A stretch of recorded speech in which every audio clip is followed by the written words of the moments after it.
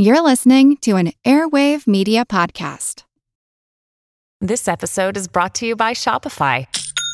Forget the frustration of picking commerce platforms when you switch your business to Shopify, the global commerce platform that supercharges your selling wherever you sell. With Shopify, you'll harness the same intuitive features, trusted apps, and powerful analytics used by the world's leading brands. Sign up today for your $1 per month trial period at shopify.com/tech, all lowercase. That's shopify.com/tech.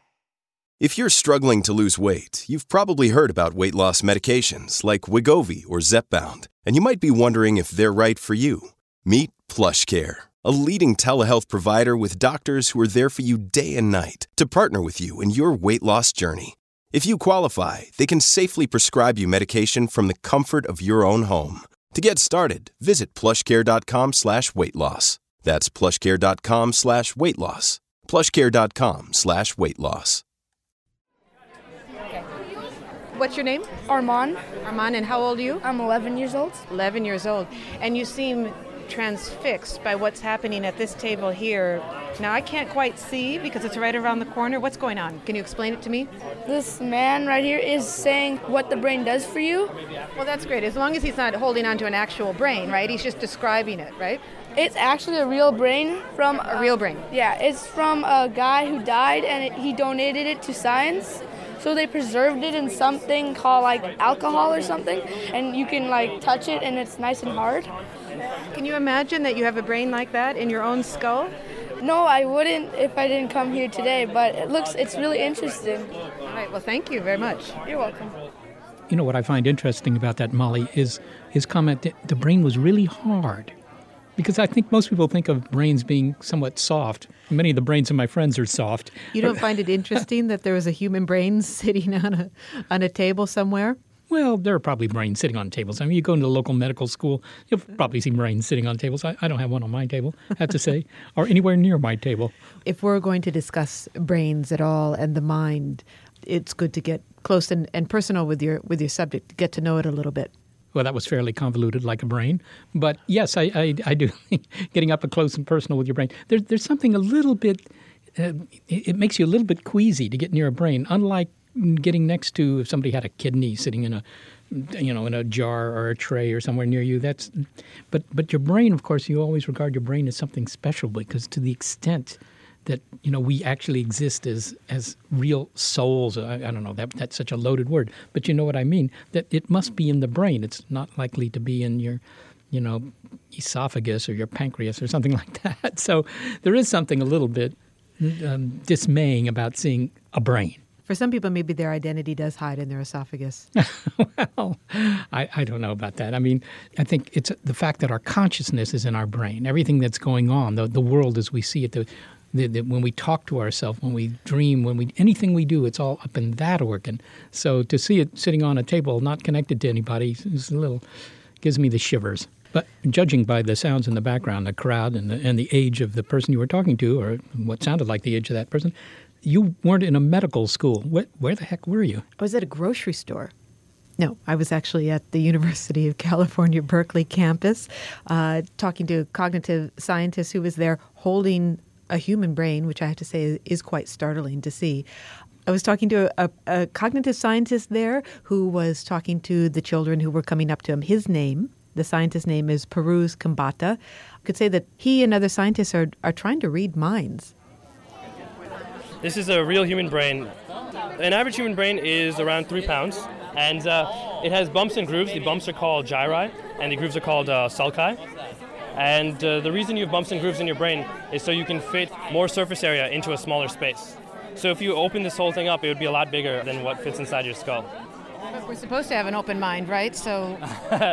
Yeah, the mind-body problem is actually a really interesting question in philosophy, where you see this bunch of matter right here, but this is a person. I mean, this person had memories and thoughts, and how did those thoughts get represented by neurons firing in the frontal lobe? So that's something that we're working on finding out. Now, can we see the neurons? Well, the neurons are microscopic. You wouldn't be able to see them with the naked eye. But there are billions and billions of neurons in everybody's brain. So in the brain, neurons are connected through these structures called axons, and they send electrical signals to one another. Some of the axons are insulated by a type of fat known as myelin. So if you think about a wire, you insulate a wire with rubber so that it conducts better, and that's the same thing in the brain. We just used fat to do it. So you might have heard of white matter. The fat is white, so those are myelinated axons. You have a question? Yeah, can you find out the memories that person had when he was alive? As of right now, we don't really have that technology, but I guess it's theoretically possible, maybe, that we'd be able to figure that out at some point, long into the future. Can you actually make a robot with a real brain with that? That's a great question. Can you make a robot with a real brain? Well, as of right now, we can't. And I don't really know anyone who's working on it, but I guess it's possible, because at the end of the day, the brain is just made out of matter.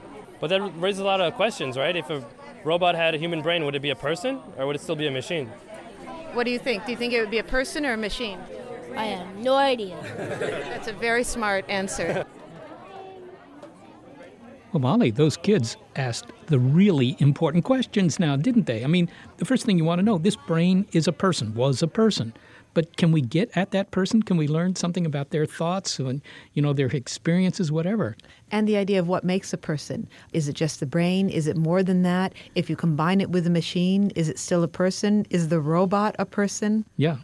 It's like if I take my old computer, here it is sitting on a desk, my computer from 5 years ago, you could interrogate that and find out a whole lot about the life of that computer, assuming nobody had destroyed the hard disk, right? So why not a brain?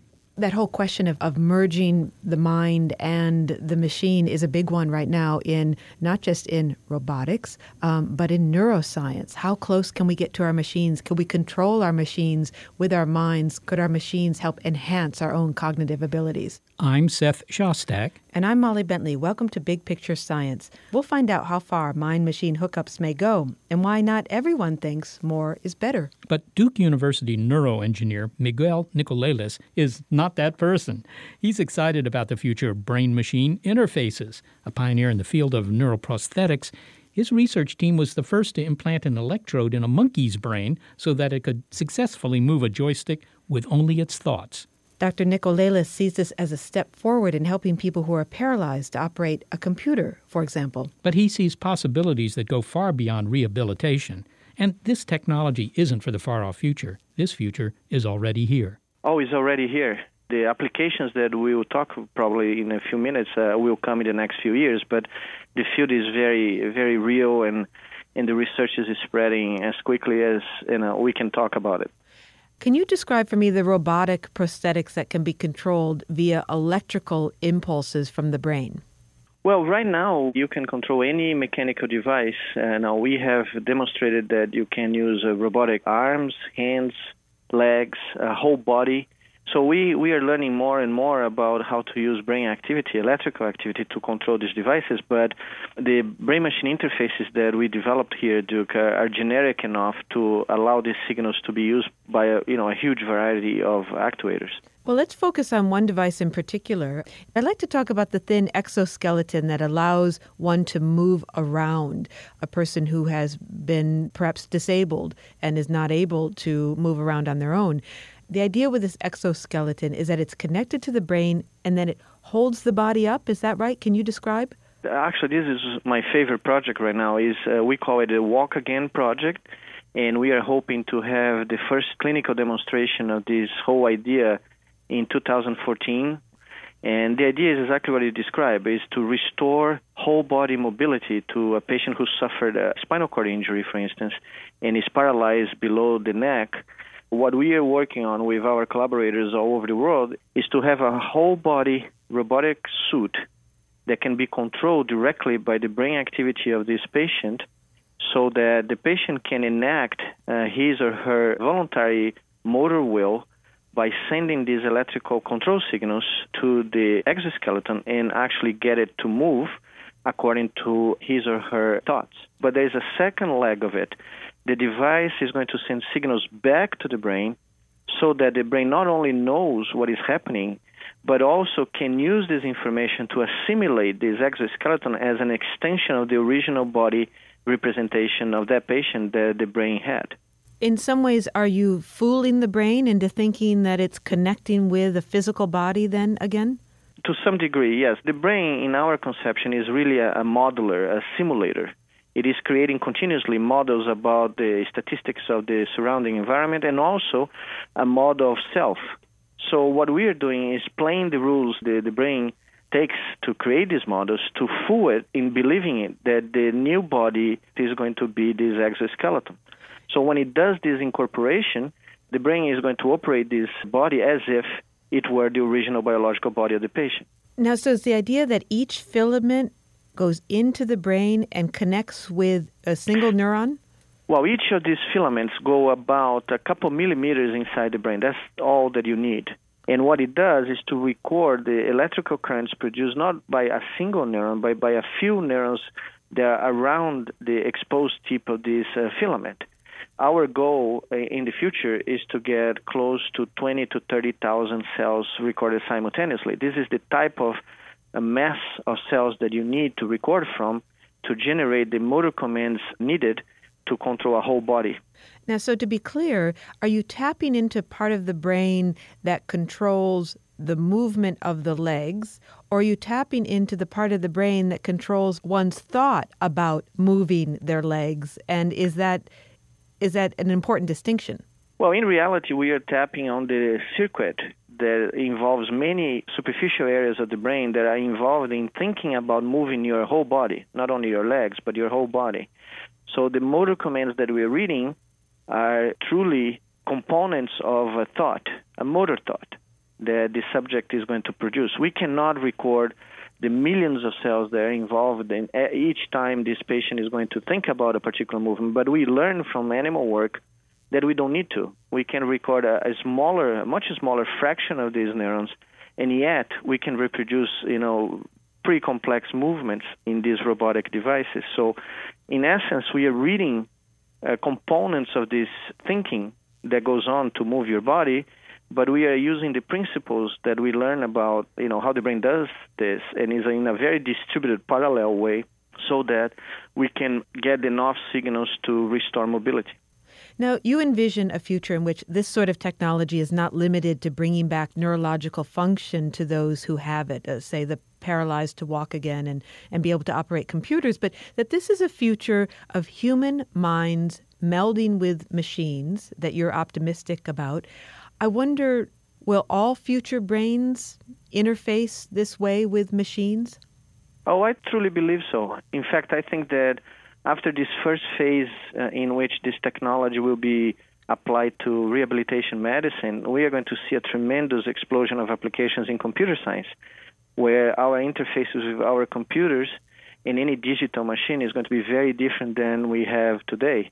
We will interface with these devices just by thinking. We are going to be immersed into these operating systems as if we were part of a holodeck or a virtual reality room. And so we will be part of the operating system, literally. And in the future, yes, I do believe, and we are talking about, decades or even hundreds of years from now, that we are going to be able to communicate with devices and perhaps even among ourselves in a completely different way. Why? Why is that an advantage? Why do this? Why connect ourselves so intimately with our machine? Is it because we can? No, it's because you can increase tremendously the reach of our species, and that's basically the history of our species. We are not only great tool makers just by accident. It's because our survival and our adventure of exploring the universe is intimately related to our ability to generate tools, and more than that, to incorporate these tools, these artificial tools that we create, as part of ourselves. The tools that we created are assimilated by our brains as an extension of ourselves. I think this kind of melding is not really something of science fiction. I don't see this in a negative scenario because we are actually merging with our creations. The tools and machines and computers and everything that we see around us are part of the projection of our brain's creativity. So they are our offspring, literally. When we're hooked up to machines in the way that you describe, where does the machine end and the human brain begin? If we're talking about electrical impulses, one could say that line is quite blurry. Well, when you see a particular action being taken by the connection, if you're only observing the output, you may not see any distinction because that will be part of a whole. The machine and the brain will be connected in a way that, it performs a task or a particular function that, you really cannot divide them. I go against the mainstream today. Most people that believe in the theory of the singularity, I don't believe in that at all, and I think that's scientifically impossible. Machines will never replace a brain because machines will never be able to acquire the kind of consciousness and cognitive skills that a human brain has, simply because you cannot reproduce in machines the kind of evolutional and individual history that our brains contain. So there will always be a place for, a human brain to be absolutely distinguishable from any machine that we create, because the only hope machines have to acquire consciousness or to acquire a sense of humanity is to be part of us, not the opposite. So there is no singularity in sight. This is never going to happen. You cannot reproduce in machines the kind of skills and aptitudes that a human brain has. Miguel, it sounds like you're optimistic about this future, and I've read that you've described this melding of machine and mind as the liberation of our minds from our terrestrial bodies. But I wasn't aware that my mind was imprisoned. Well, to some degree it has been since our species came about. The capabilities of the human mind were, for many millions of years, limited by the physical constraints of our bodies, and were only when we started building tools that our mind's capability started to be liberated by these physical constraints that we have. And I think the moment we liberate our thoughts and we're able to send them the speed of light to interact with devices that are in other planets or in other galaxies, these limits are going to become less and less relevant, and our species will be able to really return to adventures and voyages where we came from, actually, because we actually the product of stardust, right? So we may be able to return to our real origins and do things that we never thought possible while occupying this really delicate and fragile human body. And you think we can have experiences that are more profound and rich than the ones that we have now, being just biological humans? Oh, absolutely. I think we are going to experience sensations and percepts of the universe that we have never deemed possible. But more than that, we are going to expand our reach in terms of what we can feel and what we can do to a level that not even science fiction was able to capture so far.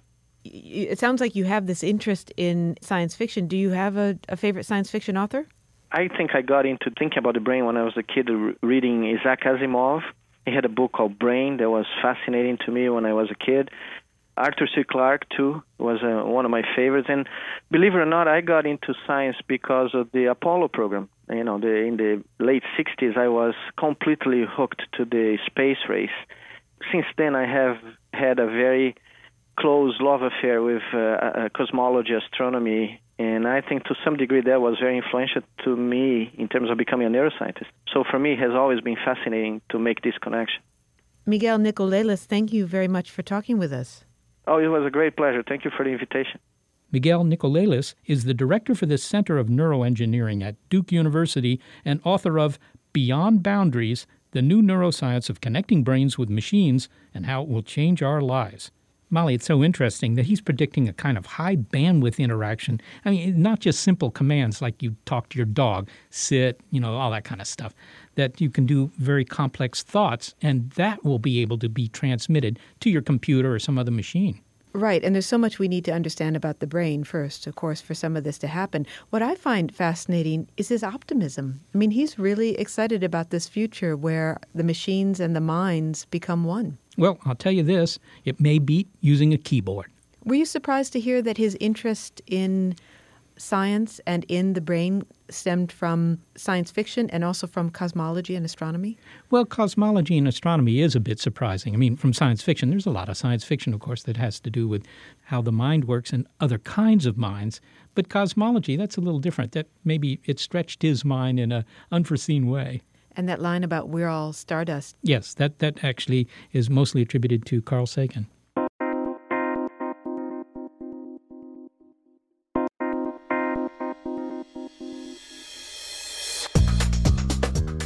Coming up, losing ourselves in virtual reality. It's the ultimate hookup on Big Picture Science.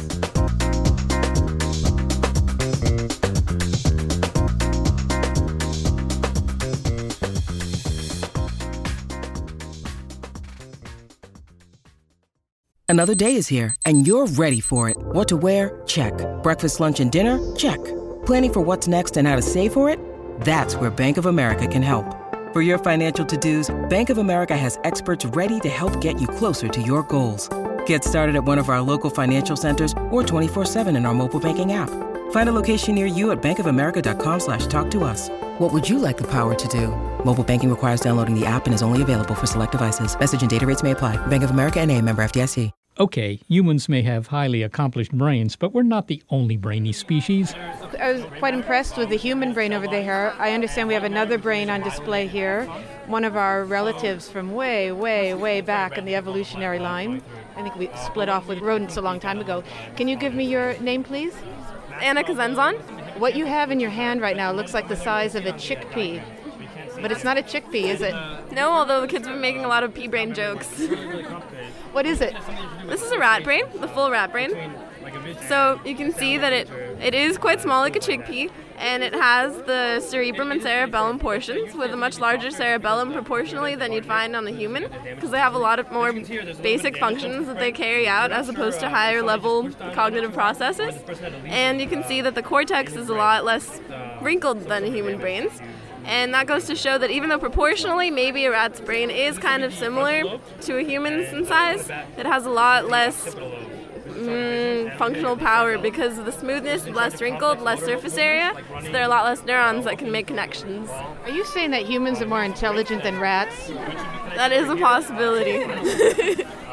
So it's really remarkable, though, because that is a teeny, tiny brain. And so intelligence is somewhat coordinated with size. Somewhat, yeah.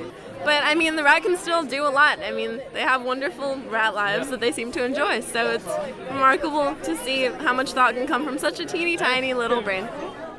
I guess smart things come in small packages. It is remarkable how clever some of these critters are that have these little tiny brains. In fact, what always strikes me is not that they, write great literature or anything like that. They don't do that. But they're very adaptable. You can give them a new situation and they can figure out something reasonable to do.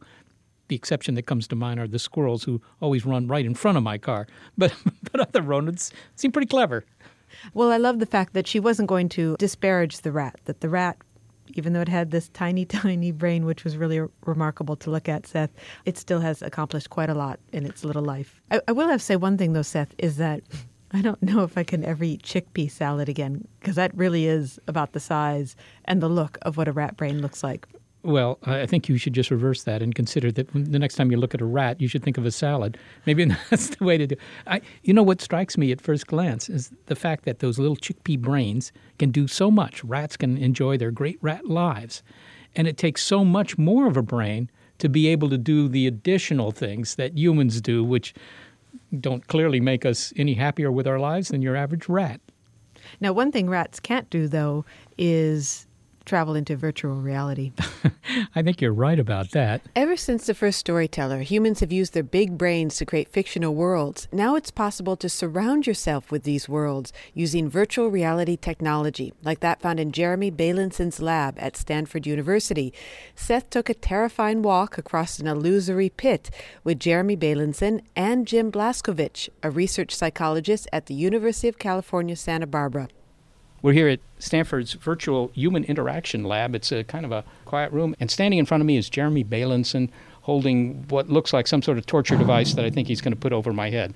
All right, Jeremy, what do I do? This is our multi-sensory room. In this room, we are going to immerse you, perceptually surround you in 3 senses. With sight, which is what this device does. It has 2 separate displays, one for each eye. This gives you a field of view of about 111 degrees diagonal, and the resolution in each eye is about 1200 by 1000. So this lets you see in stereo, lets you see depth, and it gives you a fairly real field of view. In addition, what you have in this room is you have a 23-channel a surround sound system. So we can spatialize sound in a very precise way. So with the visual display, this torture device helmet that we're about to put on you, that lets you see things in virtual reality. What we can do with the speakers is sound will move with the sight. So let's imagine one of the demonstrations you're going to see is going to be a forest, and there's virtual birds. When you see a virtual bird fly by, you'll actually hear the bird go by as you see it go by, and that's what we leverage this spatialized sound system. So the third thing that we do in this lab is virtual touch. So if you look down on the floor, you'll see the carpet is gold in about a 16 foot by 16 foot square. This is very rigid airplane steel that's designed to carry vibrations in a really good manner. So I'm stamping my foot there, and you should feel that in your feet. Yes. What we have in the four corners of the room is what we call butt kickers. That's the name of a speaker that gives very low frequency sound that can cause vibrations. And so they can make the floor shake.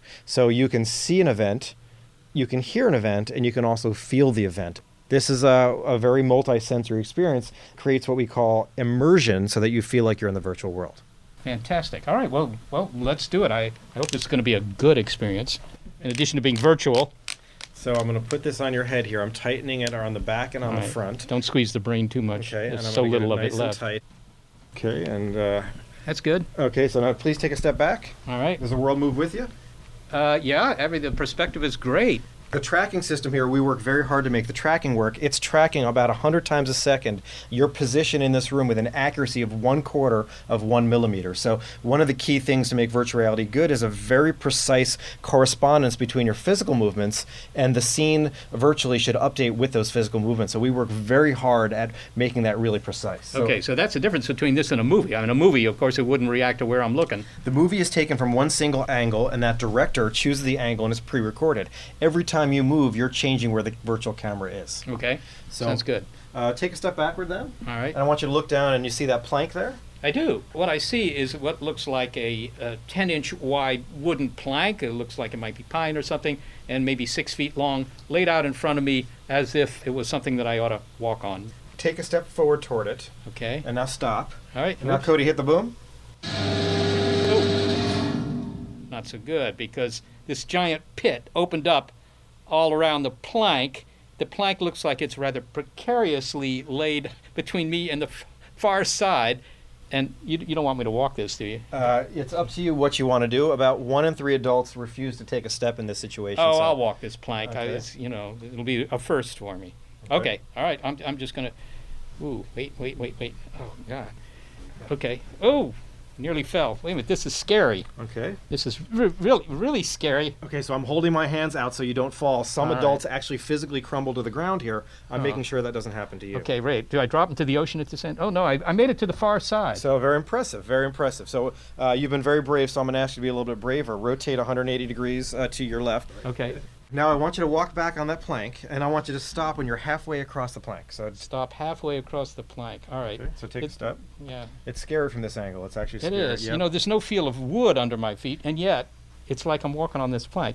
If you feel comfortable, and about 1 in 4 adults will be willing to do this, most people aren't, I want you to rotate a little bit to the side. What I want you to do now is don't jump because you're in a physical room and there's nowhere to jump to, but I want you to just step into that void. Want me to step off this plank into this pit? That's what I want you to do. Even the government wouldn't ask me to do this. All right, I'll do it, but only because... bam! I'm at the bottom of the pit. Very good. No snakes. Very good. No snakes. Hey, that's pretty impressive, Jeremy. So you were very brave, and we applaud you for doing that. Very good job. So, Jim, this is you have your own lab. This is Jeremy's lab. Yes. A couple of things, Jim, that strike me. To begin with, I mean, you're not doing this for entertainment purposes, although it is, I have to say, rather entertaining in a scary way. Even though intellectually I knew that this was just, a virtual reality demonstration, I have to say that my body reacted as if I were really on a plank above a pit. It is very convincing, and it didn't take too many cues, just eyes, and I don't think I even heard much. I think you're hitting right on one of the principles and processes that really contributes to the experience, the immersion, as we call it. And that stems out of work that's been done primarily over the last 20 years on what social psychologists called embodiment. It's not just our brain that remembers things. We get cues from our movements and the kinesthetic cues that come from our limbs and all those sorts of things. So it's not just that it looks real or not just that it sounds real, but the movements are captured and all your body is telling you is you're in this space. your brain doesn't really care if you're in physical reality or what we call virtual reality. Now, this is rather remarkable to me, because you would think that your conscious brain would be able to override that. But I guess this is functionality in the brain that's, if you will, primitive in the sense that it comes from a long time ago. Yes, exactly. What we've also learned in the last 20 years is about 90% of behavior, at least, is driven by unconscious and automatic processes. And the top-down stuff, the conscious stuff, is relatively recent in evolution. And we've never been evolved, actually, to have being on a precipice, not being an actual physical precipice. In terms of what it takes to convince somebody that what they're experiencing is immediate and real, because that's the way I felt that plank, even though, as I say, intellectually I knew it wasn't true. Do you need a lot of detail? Do you need lots of pixels, lots of polygons to represent the real world, or can you use stick figures or something like that? No, you don't need lots of polygons. You can use stick figures, and most people don't use highly photorealistic avatars or representations. It takes far less than people think. We've known this for a long, long time. Cartoonists and animators have known this intuitively. They can make you think a duck is a person, right? So the cues that you need, even though we're capable technologically now of rendering zillions of polygons, aren't all that important. What's important is movement realism, the communication cues. It's again like why an animator can make you think a duck is a person. And so we're extending this with this kind of technology to the visual, to the haptic. We can even do smells and all sorts of other things. So the more bottom-up information that's coming in through the senses to our brain, the more the brain is going to respond as it would whether that sensation is coming from the natural world or any particular kind of media. So in other words, it's indistinguishable from actual visual imagery. Something like that? Something like that. But now we're getting into the question of what's reality and all those sorts of things. We've dealt with that issue for a long, long time. And so if you're going to do this stuff and start taking it really seriously and to the levels that pertain to your question, you really have to know what reality is. And if you look at the philosophers and perceptionists, they tend to agree that it's all virtual. Now, what about the after effects? Because I think you've written about what happens after somebody has an experience like this. Maybe they come in and you make them a little better than they actually are in some sense. Maybe they're taller than they normally are. Have you studied what happens when they take off the helmet? Well, yes, actually, and Jeremy has done a lot of that in particular. These things all fit within a class of things we call transformed social interaction. So if you give a person a taller avatar, they'll be better negotiators, both during a negotiation experiment in some sort of virtual reality, but that carries over into the physical world. We don't know for how long, but they tend to persist as better negotiators simply by being taller. Jeremy, so in fact, this technique actually modifies behavior. Now, you don't know for how long it will modify behavior. So in some of our experiments, for example, we've run experiments where we show your avatar lose weight. Your avatar is your body, your virtual representation. Imagine that you were exercising in physical space in this room. So, for example, you're jogging in place, and every 10 seconds that you jogged, you looked at your avatar, and your avatar lost a pound. Meaning, you saw the causal mechanism that connects physical exercise with weight loss. You saw it accelerated, and you could actually see pounds fall off you as you exercised. In that experiment, which we've run a series of studies, probably 10 separate experiments, we've demonstrated that even up to 24 hours later, when you can monitor people's behavior, people are exercising more, up to an hour more per day, when they've gotten that very visceral experience of seeing their weight go off when they exercise. We've also made them gain weight. So imagine that we force you to stand still and your avatar became obese because you were being inactive. This simulation causes behavior change long after the experience, certainly up to 24 hours. And with the obesity study in particular, we've shown that this experience shapes people's attitudes even a month later. What about other kinds of attitudes, maybe your attitude toward people of a different race or even people of a different sex? Can you influence those? I mean, there's a famous Greek myth in which, a man is turned into a woman for 7 years and then comes back as a man. And, of course, everybody wants to know what's better and that sort of thing. But you can actually do that here. Yes, we call this the Proteus effect. Proteus was a Greek god who could change shapes and change forms. What we do is we have subjects come in, they wear the head-mounted display just like you did, and they walk up to a virtual mirror. They see themselves in the virtual mirror, and if it's a male subject, he sees himself as a male and it looks just like him.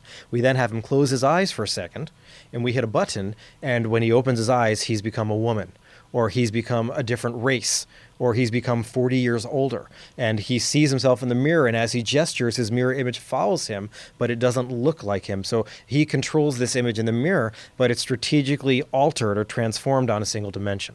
We have a large research program that we've been doing for almost a decade now on diversity training. So can you make somebody walk a mile in someone else's shoes with the idea of giving them empathy toward that person? So, for example, white people tend to be racist toward blacks. Men tend to be sexist toward women. Young people tend to be ageist. So 18-year-old college students are very ageist towards people who are 65. And in all of these areas, we've run experiments where when you force someone to wear the body of the, quote, out group, meaning the person that they tend to be prejudiced toward, that you can reduce these negative attitudes toward those others. So as a tool for training people to have more empathy and to be more socially conscious, with the idea that in order to really understand what these people are going through, this helps them walk a mile in their shoes. My goodness. Well, finally, Jeremy, I mean, this is truly impressive. Not only the technology, of course, but what you can do with this, how you can, in fact, get into the brain in a way that the people who are trying to do that by putting suction cup electrodes on people's skulls can't do. You're taking advantage of the natural portals into the brain, our sight, our hearing, our haptic senses of the things we feel and so forth. This is so impressive, but we're in a lab here at Stanford. What's going to happen 10 years down the road? Where will we see this technology going? It's not 10 years down the road. So there's a series of paradigm-shifting technologies, all of which happen this year.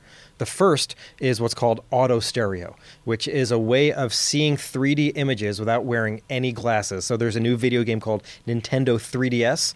This projects a hologram halfway between your eyes and the controller you hold in your hands, and you don't have to wear glasses. So you have a 3D immersive visual experience without anything on your face. So that's already in half the school buses in America. The second is what's called the Microsoft Kinect. This is a technology that does all the complicated tracking we're doing in this lab. You have 8 cameras around and all these sensors. All of that is going to be obsolete in a year because it can track all of your body motions without you having to wear anything. So just from a single camera image, they're tracking your motions the same way we're doing in this lab, and this allows you to control the virtual experience. So those two things combined are putting what we call virtual reality in the living room. So Jaron Lanier, the inventor of the term virtual reality, the builder of one of the first systems, has always claimed that no one's ever going to use VR when you've got to put things on your head, or you have to have a room dedicated to it. And what we're finally seeing this year is in the living room, you've got the Microsoft Kinect, which tracks your motions, and the Nintendo 3DS, which gives you an immersive visual experience. So VR is actually now out of the lab. And, I joke that this very amazing, beautiful lab that Stanford built is going to be completely obsolete in a year because video game technology has really put VR in the homes. I'm going to save my spare bedroom for the holodeck. Yes, but you won't need a spare bedroom. You'll just need a handheld device. Jeremy Bailenson and Jim Blaskovich, thanks so much for making me walk the plank, I think. My pleasure. Thank you so much. It's been great. Jeremy Bailenson is the director of the Virtual Human Interaction Lab at Stanford University. Jim Blaskovich directs the Research Center for Virtual Environments and Behavior at the University of California, Santa Barbara. They are co-authors of Infinite Reality, Avatars, Eternal Life, New Worlds, and the Dawn of the Virtual Revolution.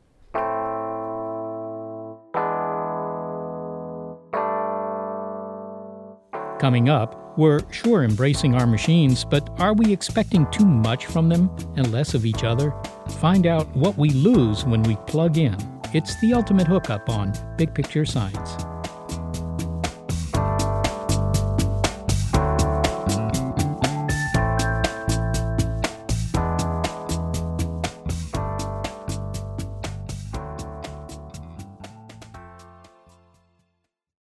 When you need mealtime inspiration, it's worth shopping Kroger, where you'll find over 30,000 mouth-watering choices that excite your inner foodie. And no matter what tasty choice you make, you'll enjoy our everyday low prices, plus extra ways to save, like digital coupons worth over $600 each week. You can also save up to $1 off per gallon at the pump with fuel points. More savings and more inspiring flavors make shopping Kroger worth it every time. Kroger, fresh for everyone. Fuel restrictions apply.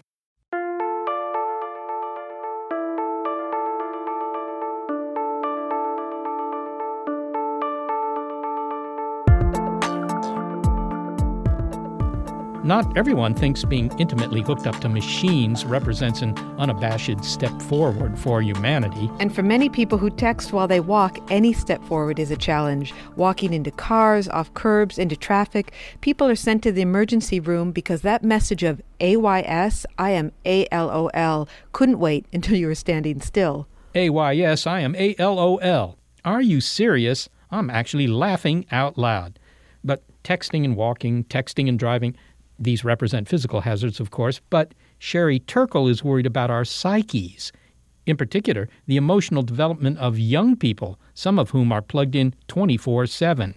A professor of the social studies of science and technology at the Massachusetts Institute of Technology, she reports that some teenagers send and receive as many as 6,000 to 8,000 texts a month. People of all ages text everything from appointments to apologies, and they prefer this to talking to a person face to face. Can't stay off a BlackBerry, even during a memorial service. And spend hours on Facebook trying to determine the best photo and profile to enhance their popularity. And the cost is that people today, especially young people, may be foregoing meaningful, complex, messy relationships with human beings, because relationships with human beings are all of those things. They're turning to texting and tuning into technology more and more.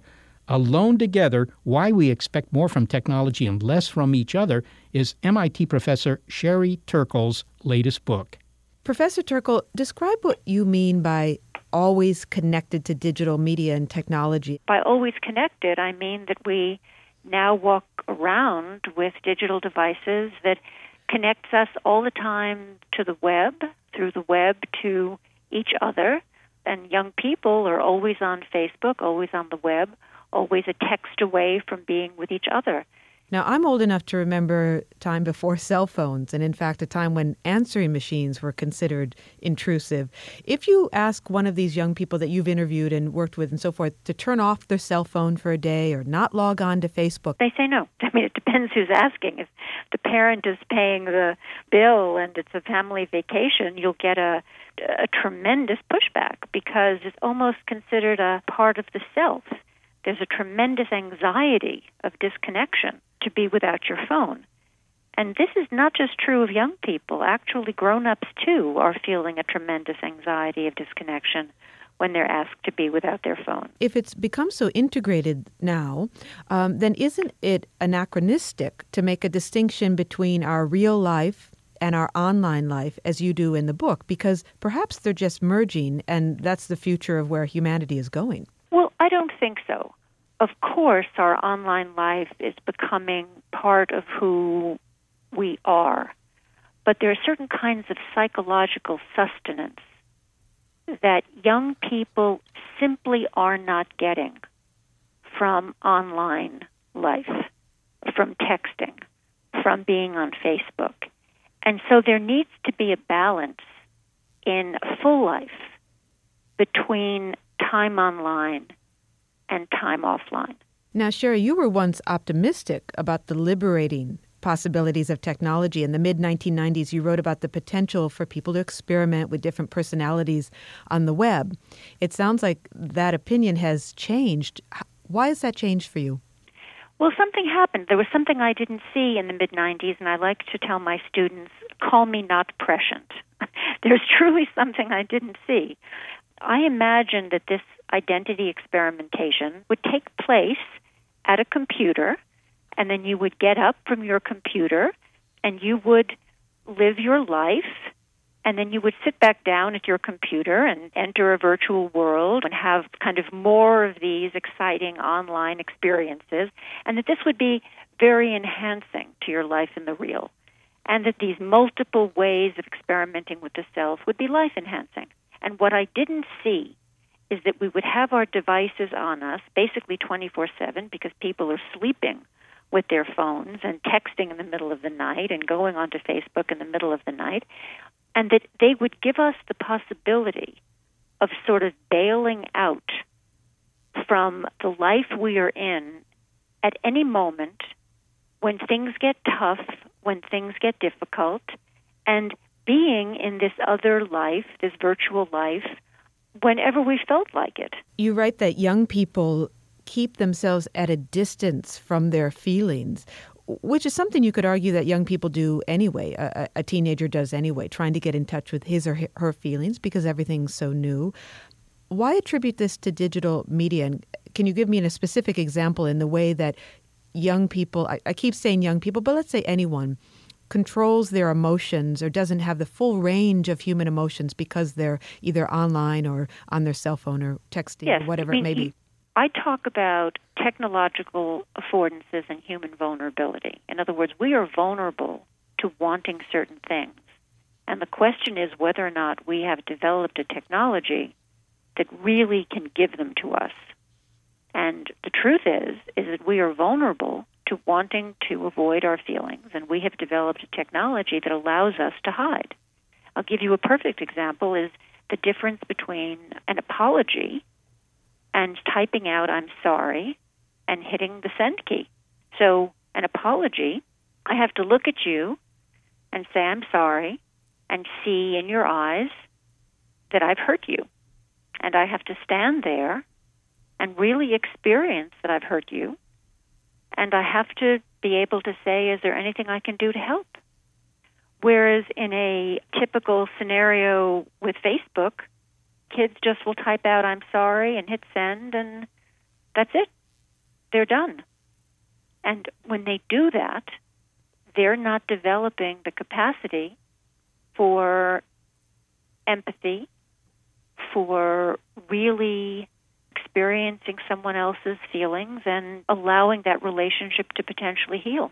You were explaining how this digital media allows people to control their emotions or control how much emotion and how much human-to-human interaction they have.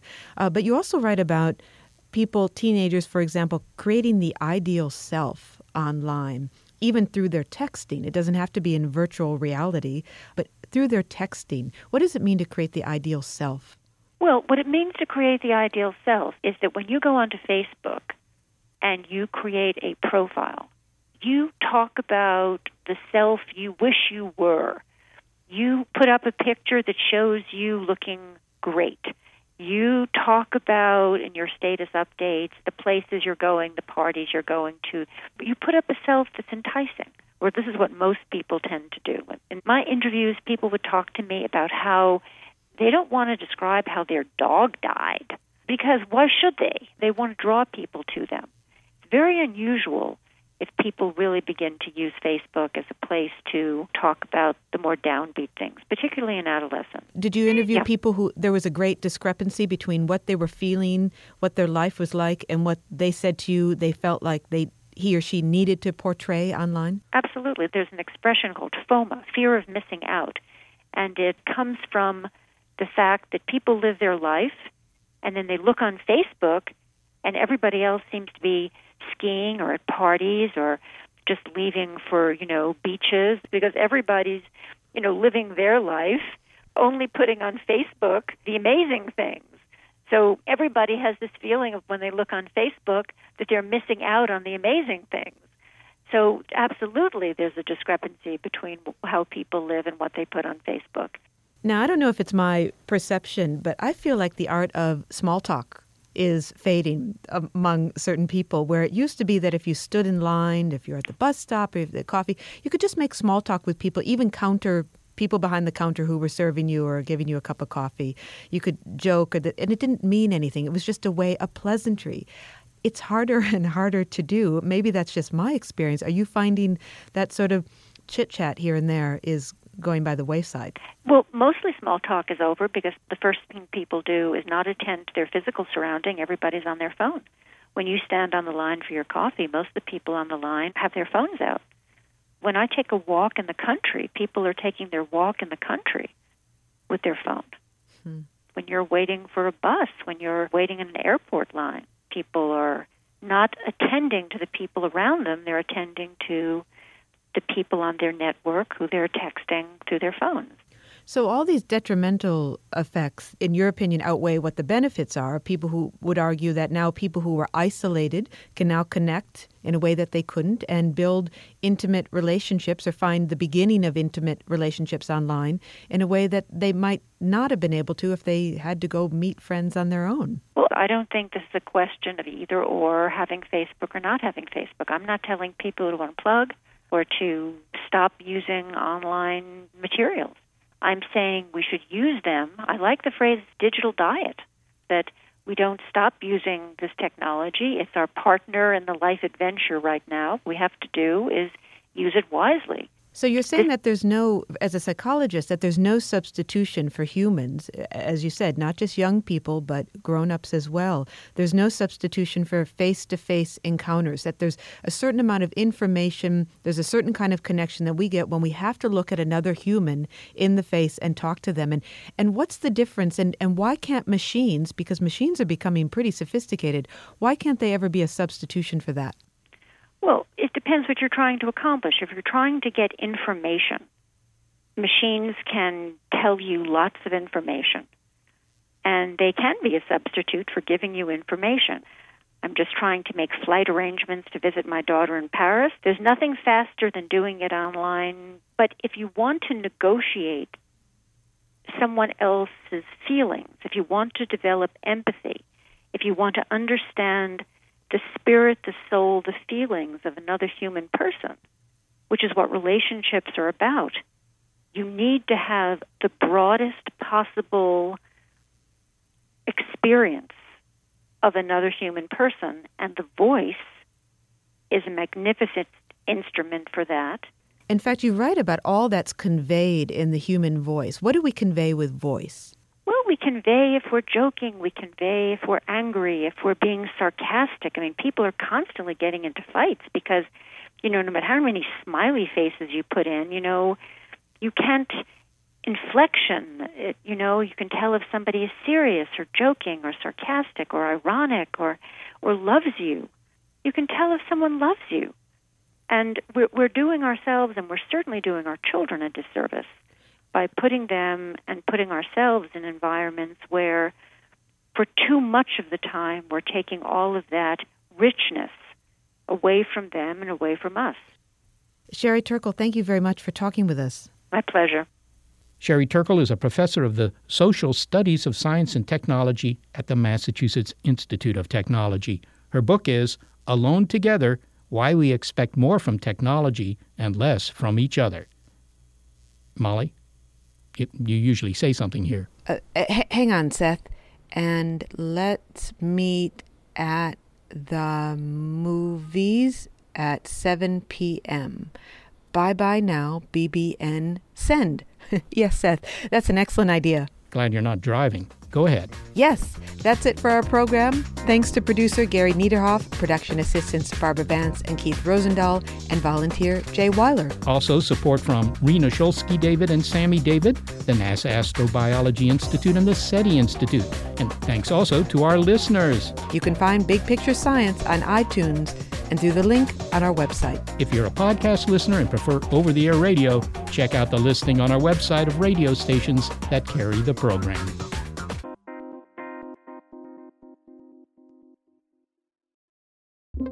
Get ready to geek out.